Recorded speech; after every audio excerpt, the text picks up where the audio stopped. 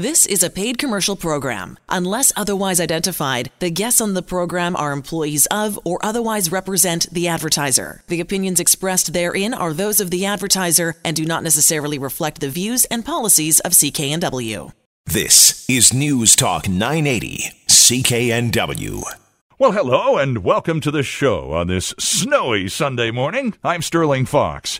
In just a few minutes, Steve Ellis, CEO of Columbus Construction, will join us to take your calls about the 3 R's: reconstruction, remediation, and renovation in Metro Vancouver, and how to ensure you get the best bang for your buck. But first, here are some of the consumer stories we're following this week.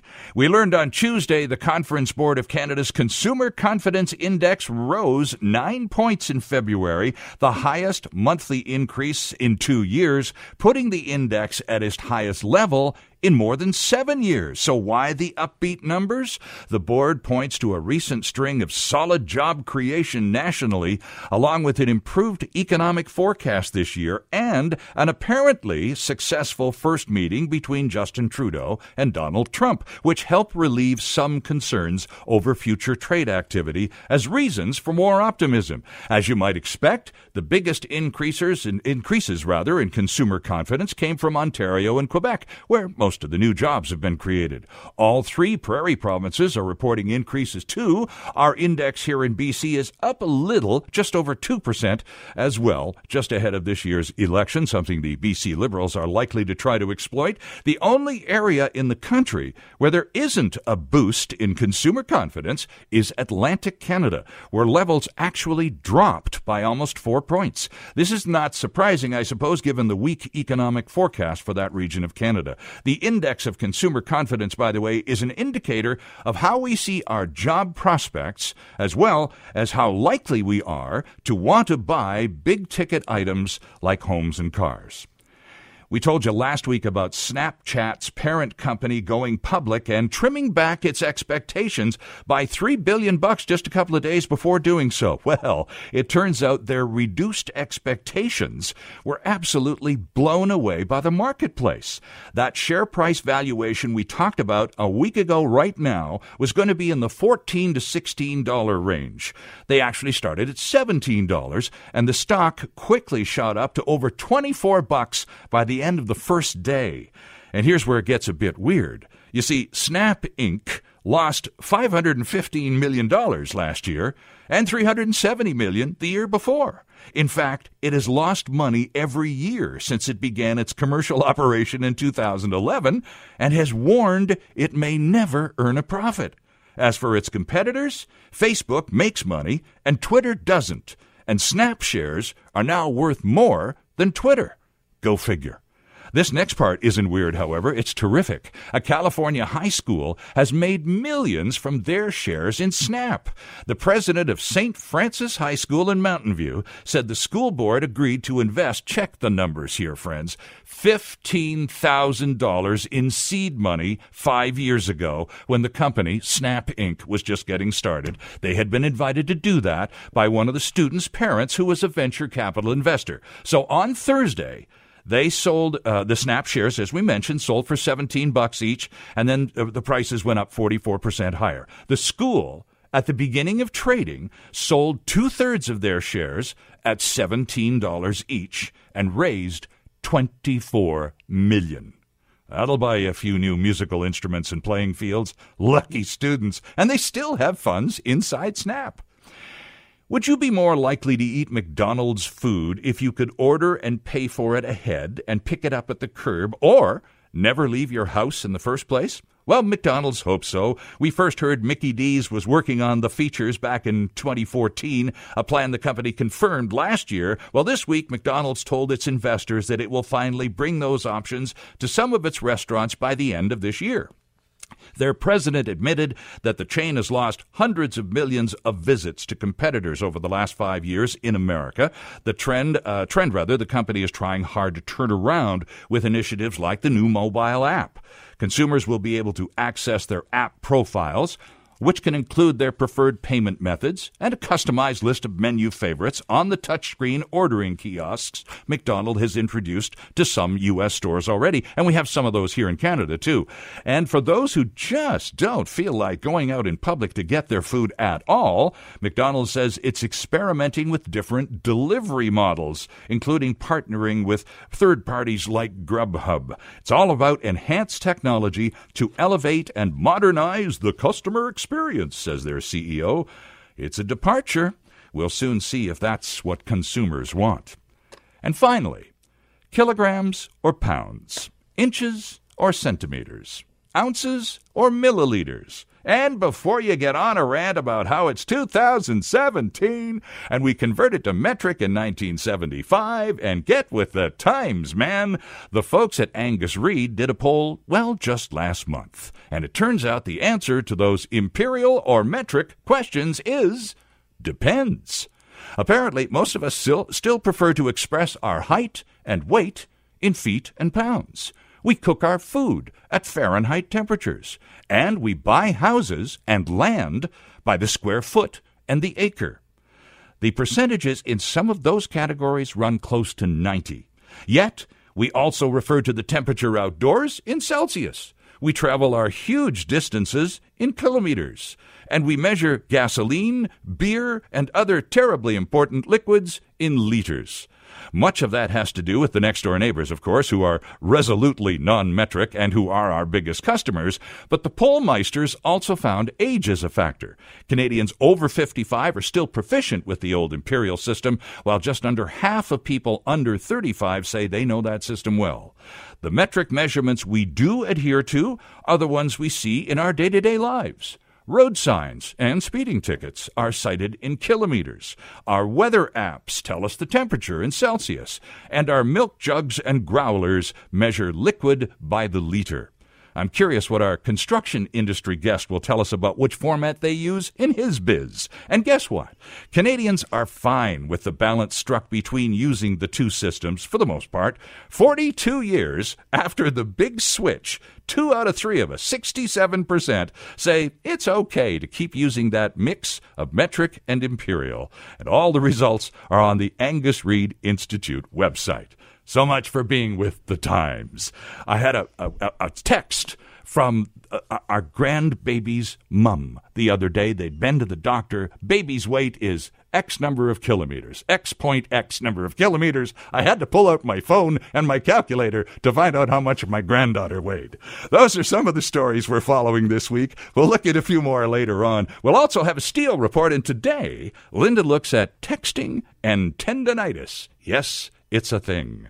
Up next, Steve Ellis from Columbus Construction will join us with lots of good information on getting the best value for any construction or renovation project you may have. Stay with us. This is Vancouver Consumer on News Talk 980 CKNW.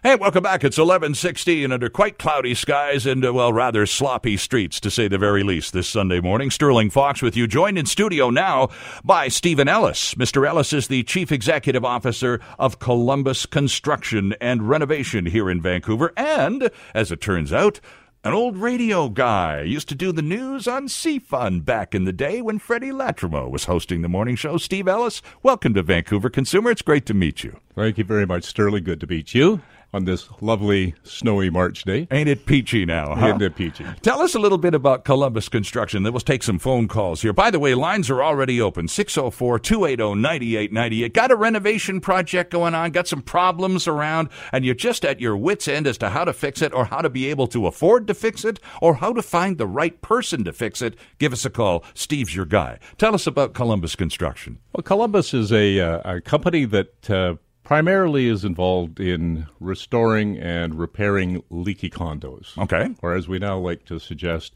condominium homeowners who have deferred their maintenance long past their best before date.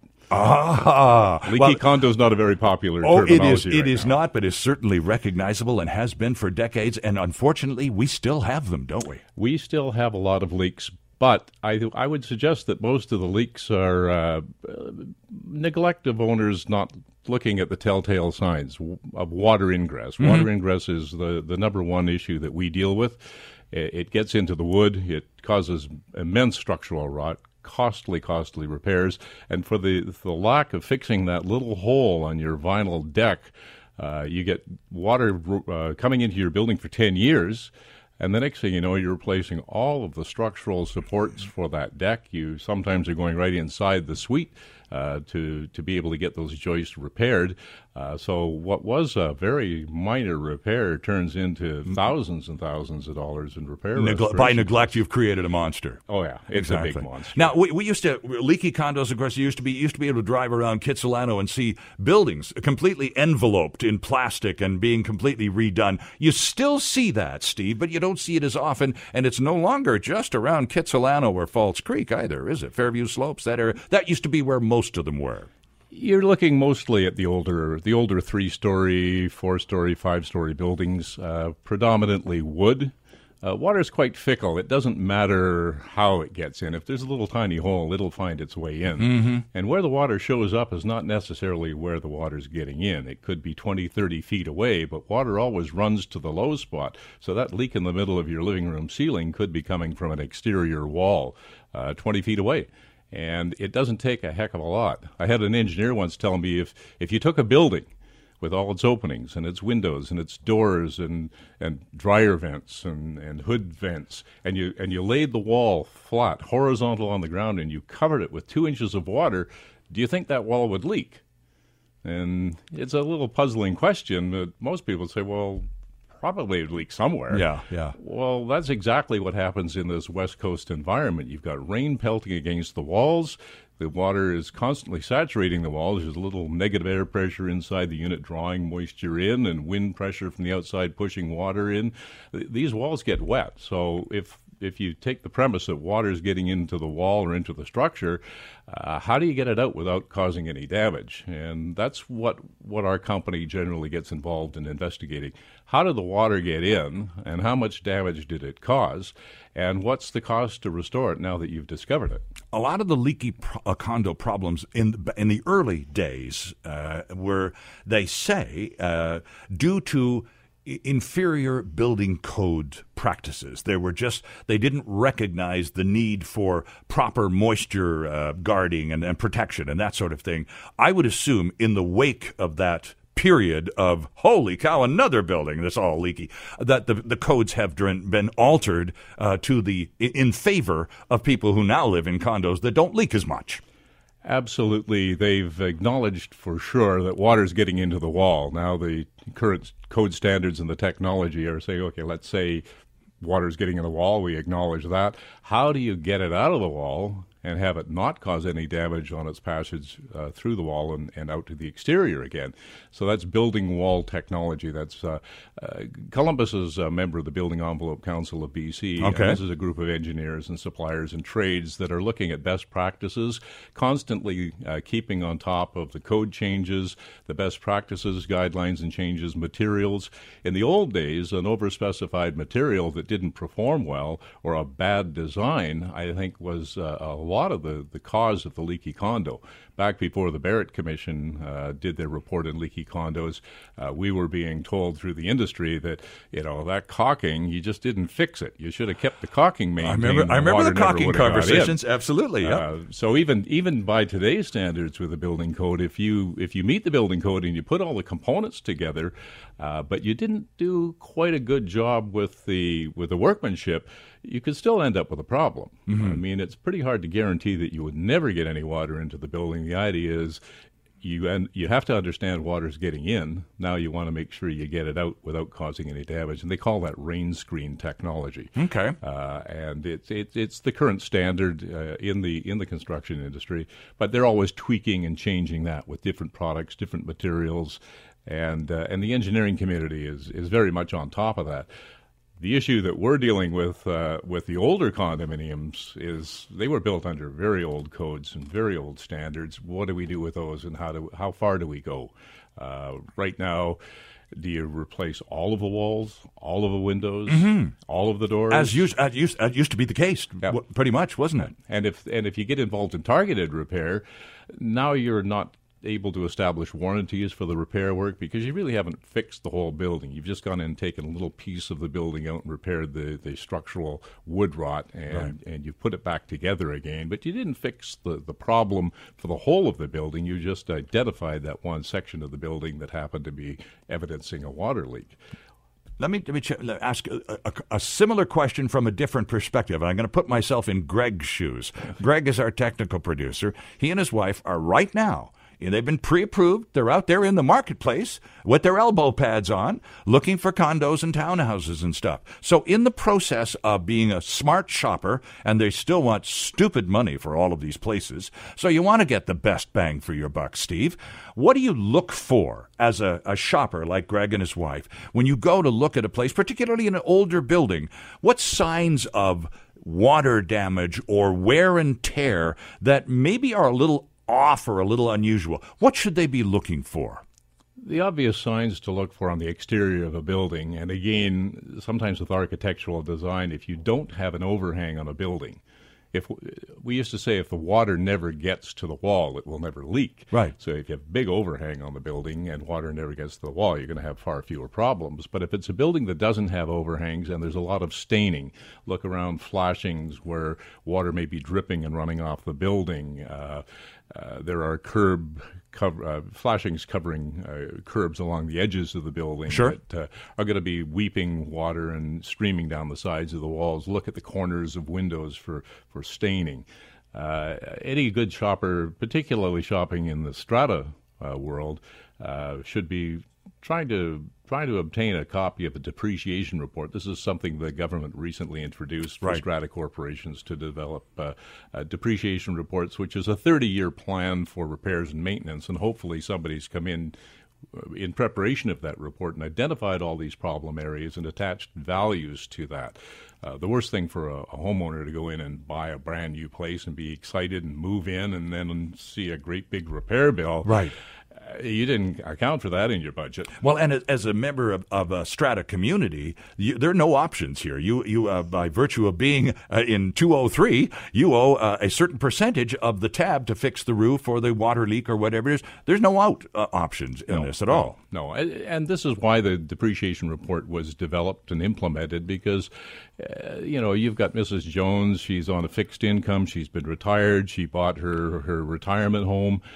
She's been in there. She, again, fixed income. She doesn't have lots of resources. No flexibility, right. And she gets a bill for $100,000 for a special levy from her strata corporation to repair the leaky condo that she lives in. She doesn't have a lot of options. Her choices are either come up with the money or sell it and move out. What about inside? Now, you're talking about the exterior of the building. Greg, you're taking notes here, right? Okay. Now, what about inside? When he walks into an individual unit, now, obviously, somebody will likely have slapped a fresh coat of paint on things, kind of spiffed it up. It's, being sold, after all, so it's being showcased. But still, if you know what to look for, you might notice what? What are you looking for on the interior? Certainly looking at drywall, looking for any signs of previous moisture ingress. The drywall tape is lifting and peeling. There's little ripples or bubbles. There might be a dark stain. Sometimes just painting alone, unless you seal the stain will come back through the paint. Exactly, right. Look around the windows for any soft spots in the drywall. Look for any mold, mildew, condensation issues. A lot of the older aluminum frame windows, they've now gone well past their best before date. If they're 20 years old, the corners are usually screwed together with a little dab of silicone caulking in them. If they're leaking, little bits of water can be getting into that wall down below the window.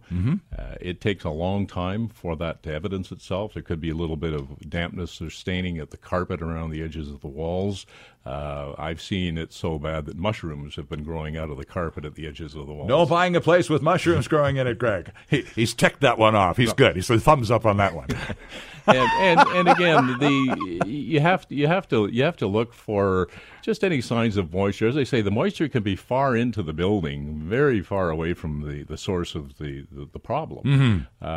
Usually, it's windows, doors, walls.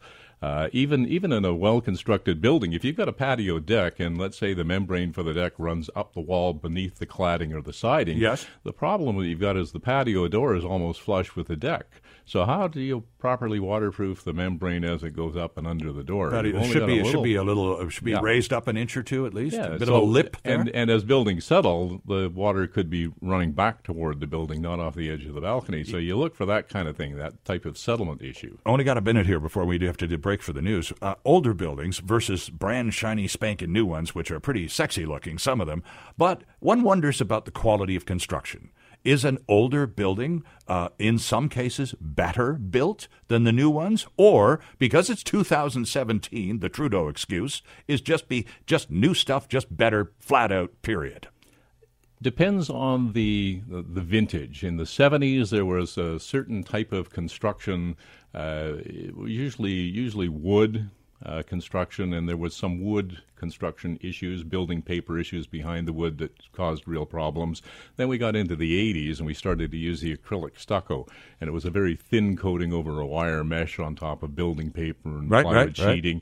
That didn't perform particularly well and was subject to a lot of problems. So 90s and later, building 90s we started to see some significant changes, but they were still fiddling with the building codes and the specs. So it changed definitely for the better. 280-604-280-9898. The phone lines are wide open to Steve Ellis, CEO of Columbus Construction. We're back with lots more on Vancouver Consumer. 11:35 under quite cloudy skies this Sunday morning. Sterling Fox with you, joined by Steve Ellis, the CEO of Columbus Construction and Restoration. Steve, we started talking about the company before the break, and then I got sidetracked on leaky condos because, well, that's a kind of a Vancouver thing, and you know that all too well. The company is headquartered in Richmond.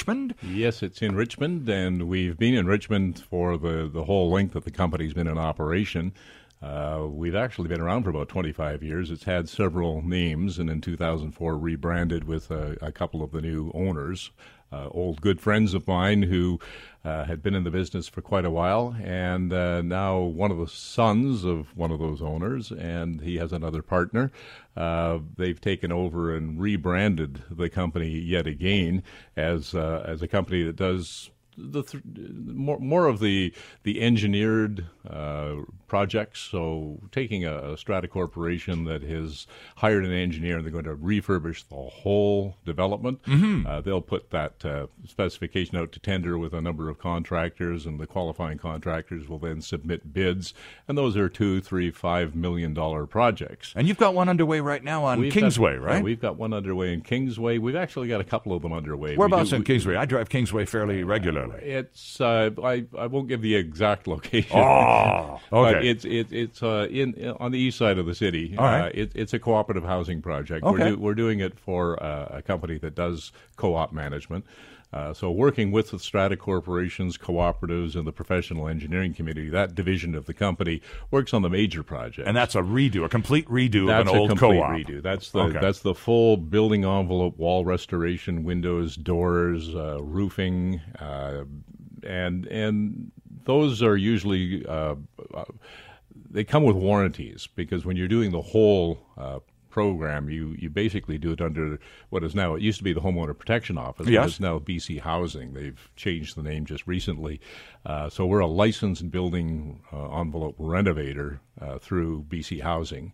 And we have warranty through the new home warranty program that we can offer on qualifying projects, where we have to provide bonding, both bid bonding, maintenance bonding, performance bonding, and we have to be properly insured. So there's quite a number of hoops you have to jump through to be qualified to bid on these major projects.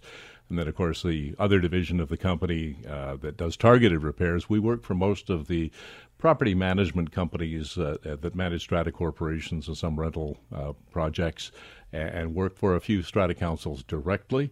And then we have a handyman maintenance division that, again, works mostly through the property management companies, but these are very small repairs. It might be a leaking deck or a leaking window. A very small repair, just needs somebody to come in there and spend a day or two fixing it.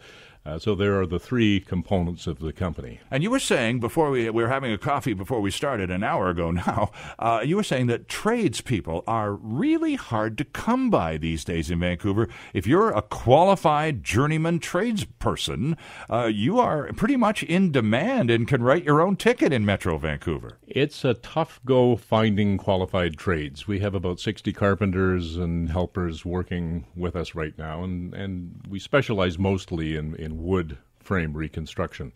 We don't get involved in the fire flood restoration work. It's all reconstruction of predominantly wood frame buildings. We've done a few maintenance repair jobs on high rises, but we usually, because they're a little bit more sophisticated and they require high angle work to be done, scaffolding, rope access, we have to plan that with usually partners. We partner up with people for that type of work, but our specialty is the wood frame. We source leaks, we fix leaks, we work on leaks. Water is our life. Well, you're on the edge of the rainforest. No surprises there. A lot of people making a good living off water in this part of the world. Yeah, there's no shortage of repair work. And what does snow do? I mean, here we are with another. I was going to do a thing. Ben and I were talking about this. I was going to do a thing, just open up the phone lines and say, what was your first? What came first to mind when you opened the curtains this morning and looked outside? And I thought, this is a family radio station. We probably shouldn't do that segment because a lot of us have had the biscuit with snow. How much more difficult in terms of problems to property is snow than rain? Vancouver doesn't deal with it often enough. There are significant problems, especially when you get particularly the type of Vancouver snow we get is that big, heavy, wet snow. Exactly, yeah. If you get enough of it on some of the structures, the weight alone will cause buildings to settle. And we see it with the trees out in a yard. And buildings can open up a tiny bit under that weight, just breaking seals and caulking. And any piles of snow built up from a sloped roof against a sided wall could cause water to leak in behind if it's not properly flashed and properly papered. So there's lots and lots of problems that we can associate with snow, but because we don't get it so often, it's always such a big shock and a surprise to us. Our company at one time, we used to do snow clearing and removal, and we had lots of expensive equipment. But there were 3 years where it never saw the light of day. So we said, those are the days we remember fondly. Yeah, we're not going to do that anymore. And then, of course, you get a year like this year, exactly. Which is, we're saying it's an anomaly. But renovations. Let's talk renovations for a couple of minutes because you do that, and especially on older wooden buildings, which, of course, there's plenty of in Metro Vancouver. Absolutely. What is the most common mistake? A lot of people have decided, this crazy, crazy real estate market we live in, yes, we've made a ton of money on our house, no question about it, so we're going to sell it, and then we're going to have to buy another equally stupidly expensive place to live in. So why don't we just stay where we are and spruce the place up a little bit, spend a few bucks, and renovate? So when people do that, what is the most common mistake they make? Renovating it and then selling it because you never get your value out of it. Renovations are a good payback if you're staying for another 5 to 10 years. So if you renovate a home, and always when you're marketing or trying to sell a home and you're renovating, you might be renovating to your taste, but not to the buyer's taste. True. So renovations are big. There's a lot of DIY shows on television now, and a lot of people are quite interested in doing that. I think Vancouver's real estate market skewed things a tiny bit because you could make you were getting a huge lift on the value of your home just by throwing it on the market. Regardless of the shape, the market was so fast for a while there, they weren't hiring building inspectors to come and do an inspection on the property before closing the purchase transaction. So that was a pretty scary thing that we saw for a while. But the renovation thing is still, if you like your place, you like your neighborhood, you like where you live, there's nothing wrong with renovating and trying to squeeze a few extra years out of that property. But just make sure you stick around long enough to see the value come back to you. But see the value come out of it. Yeah. Okay. There are formulas for how many years does it take to pay back on a bathroom renovation or a kitchen renovation. Those are the two most popular. Right. If you're doing other renovations, the payback may not be so immediate and so lucrative. What about additions to the home? People decide, well, we were going to move to that part of town because we need an extra room or two or whatever. But, it's as expensive there as it is here. There's no value in moving. So why don't we just bang off the back of the house and add a couple of bedrooms or a den or a sunroom or whatever? So it's more extensive than just redoing the kitchen. Oh, there's lots of opportunities, but all of those are subject to your local government authority. Right. Are they going to allow you to do that? In Vancouver, there was a popularity for Laneway Homes, which was we did a show with a couple of guys from Lane Fab. In fact, was one of our guests here. Right. Interesting guys. So, and there's some fabulous-looking Laneway Homes out there. I wouldn't mind living in one myself. I've seen a couple that I would move into myself. Yes, and so that's an option. The going through the expense of lifting a house and then putting another story on it, those can be quite expensive. And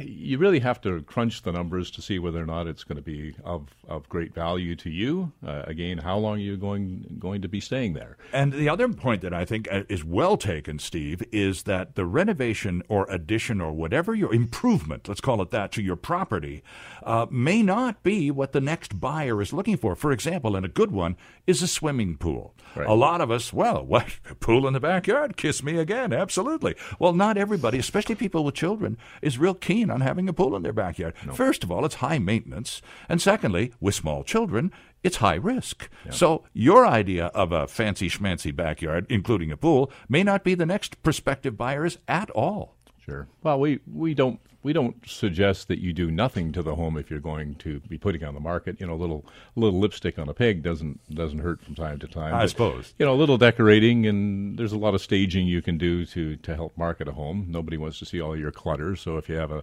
nice professional staging of your home, then that goes a long way to actually market the home. But to do a big expensive renovation, then put the home on the market, it probably doesn't pay back all that well. It's just not going to come back to you fast enough to make sense. Not really. No, you want to be living in it and enjoy your renovation. And usually that's why people renovate, though, isn't it? Rather than well, let's do this and then we can sell it for that much more. Most people renovate because they like where they live and they just want to spiff the joint up a little bit. I've renovated several times myself, and being one who's lived in drywall dust for months on end, it can be a bit trying to be there, but the end result is always great. And that's something that people should really consider if they're feeling they want to refresh or renew. In the real estate business, they say, congratulations, you just sold your home for a market price that has set a new record. The unfortunate thing is now you have to go and find a replacement home. Exactly. And right now the market is a bit tough. So, there's nothing wrong with renovating and staying. Again, but for each individual, look at your budget, look at the numbers, see if it makes sense for you. And I was talking about mistakes because we're talking about a fair bit of money here too. Because so in addition to making the right decisions on the right type of, as you say, kitchens and bathrooms are likely the most renovated areas of the house. What other kinds of typical mistakes do people make? DIY, very popular. You can do it like the guys do on TV, but you're not them. And you don't know how to do electric wiring, and there is a threshold that you need to stop at and go, time for a pro here, right?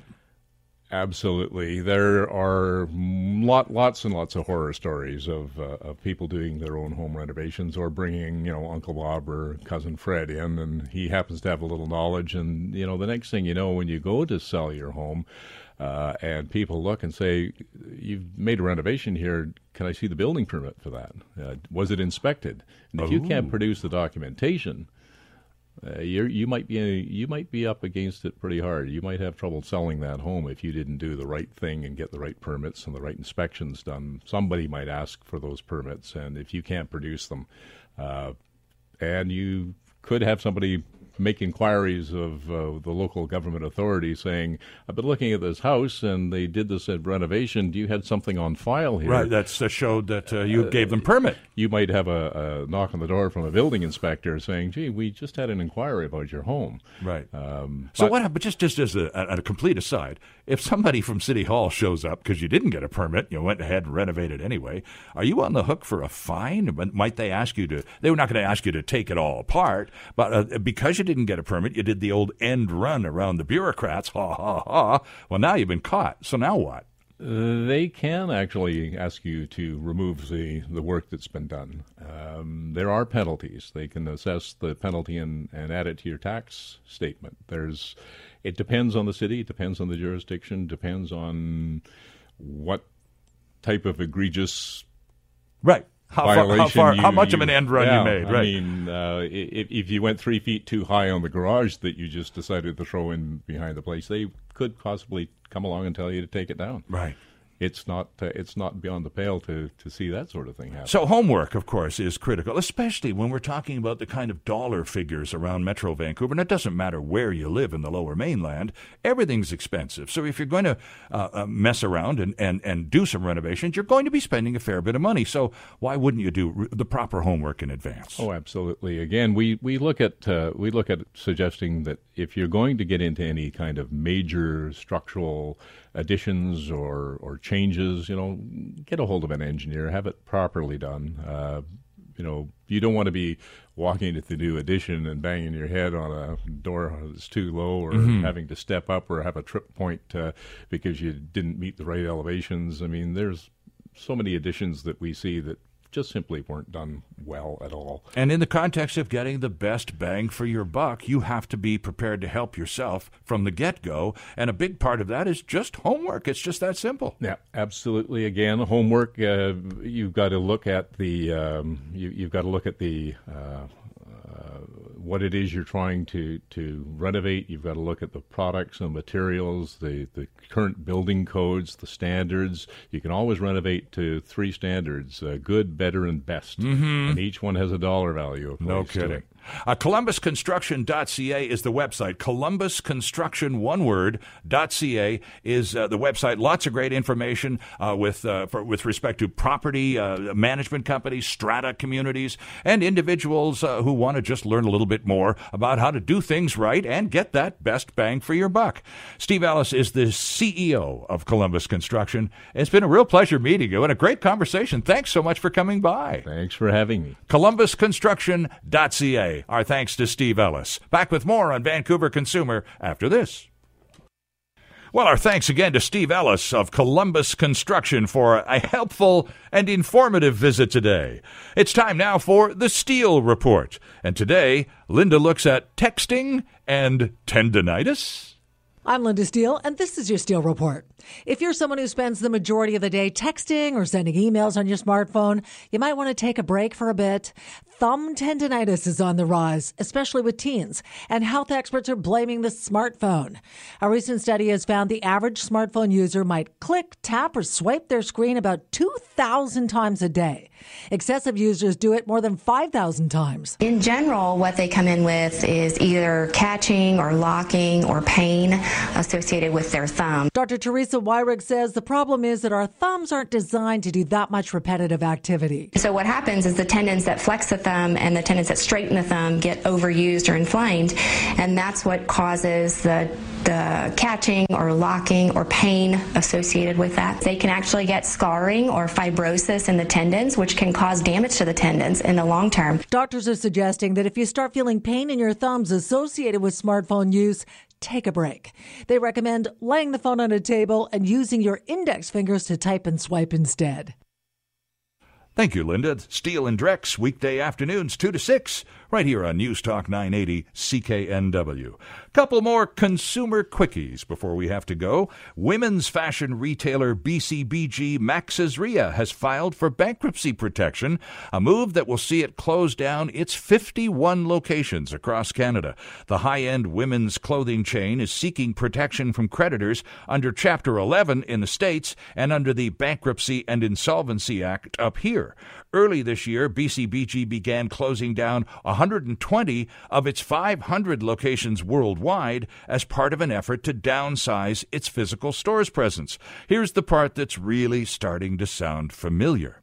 BCBG is blaming lagging sales in recent years due to a, quote, general shift away from brick and mortar to online retail channels, close quote, a trend it says has negatively affected many similar retailers. BCBG was founded in 1989 in Los Angeles and employs just under 5,000 workers. They join a growing number of retailers here in Canada who may have either filed for bankruptcy or closed down shop in the past 5 years, including Jacob, Bikini Village, Danier Leather, SmartSet, and Mex Canada. On the flip side of that coin, we heard a week or so ago of an attempt by Hudson's Bay to take over Macy's to add to its list of retail stores, which already include Lord & Taylor and Saks Fifth Avenue. So far, Macy's not exactly jumping at the opportunity. It's always been tough in retail, and now as we're finding out more and more, and we just saw numbers from December's Christmas shopping to even substantiate this greater, online shopping is making the bricks-and-mortar retail world tougher to live in. We've been on this story for weeks, and we aren't likely to see it go away anytime soon either. Retirees are increasingly showing up at insolvency trustees' offices and credit counseling centers, staring down a mountain of debt with little income coming in. Many are in dire straits. More and more seniors are going bankrupt, say the pros in the insolvency biz, and the reasons are simple. People are retiring with debt, when that never used to happen before, say the pros. Jobs are indeed less secure. There are periods of unemployment in many people's lives, and many more have defined benefit plans. Fewer have defined benefit pension plans. Many people head into retirement with rent or car payments, but now the income is fixed, and you pile debt payments on top of that too. The typical amount most seniors come in for a credit counseling session with, on credit cards alone, $33,000. Many seniors also support adult children, which compounds the problem. Financial advisors have seen cases where cash-strapped elderly parents have sold their homes, their last source of income, and given the money to their children without mentioning their own rather desperate financial situation, or of seniors co-signing mortgages or loans for adult children only to be held responsible when the adult child fails to make the payments. The other situation typically is a medical crisis, which often leads to a visit from a son or daughter who discovers a mountain of unpaid bills, and that acts as a catalyst for a financial intervention on the part of the family. And that's when retirees find themselves at a debt management firm or insolvency trustee office looking for answers. We had Blair Manton, a trustee with Sands & Associates, on this program just a couple of weeks ago, and the good news is there are people who can help. Their advice usually begins with something like this: put away your pride and or embarrassment, because we're not here to judge you, but to help you, and arrangements can indeed be made. Relief from angry letters, even angrier phone calls and emails can be close by. The trick is to take the first step to help yourself and your family. The stress relief alone is worth a conversation with a professional, and those conversations, by the way, are usually free. And that is our show today. Thanks again to Steve Ellis from Columbia Construction. Thank you for joining us. We're back next Sunday morning at 11 with another edition of Vancouver Consumer right here on News Talk 980 CKNW. Stay with us. CKNW Weekend begins after the news to noon. Vancouver's News, Vancouver's Talk. This is News Talk 980 CKNW. The proceeding was a paid commercial program. Unless otherwise identified, the guests on the program are employees of or otherwise represent the advertiser. The opinions expressed therein are those of the advertiser and do not necessarily reflect the views and policies of CKNW.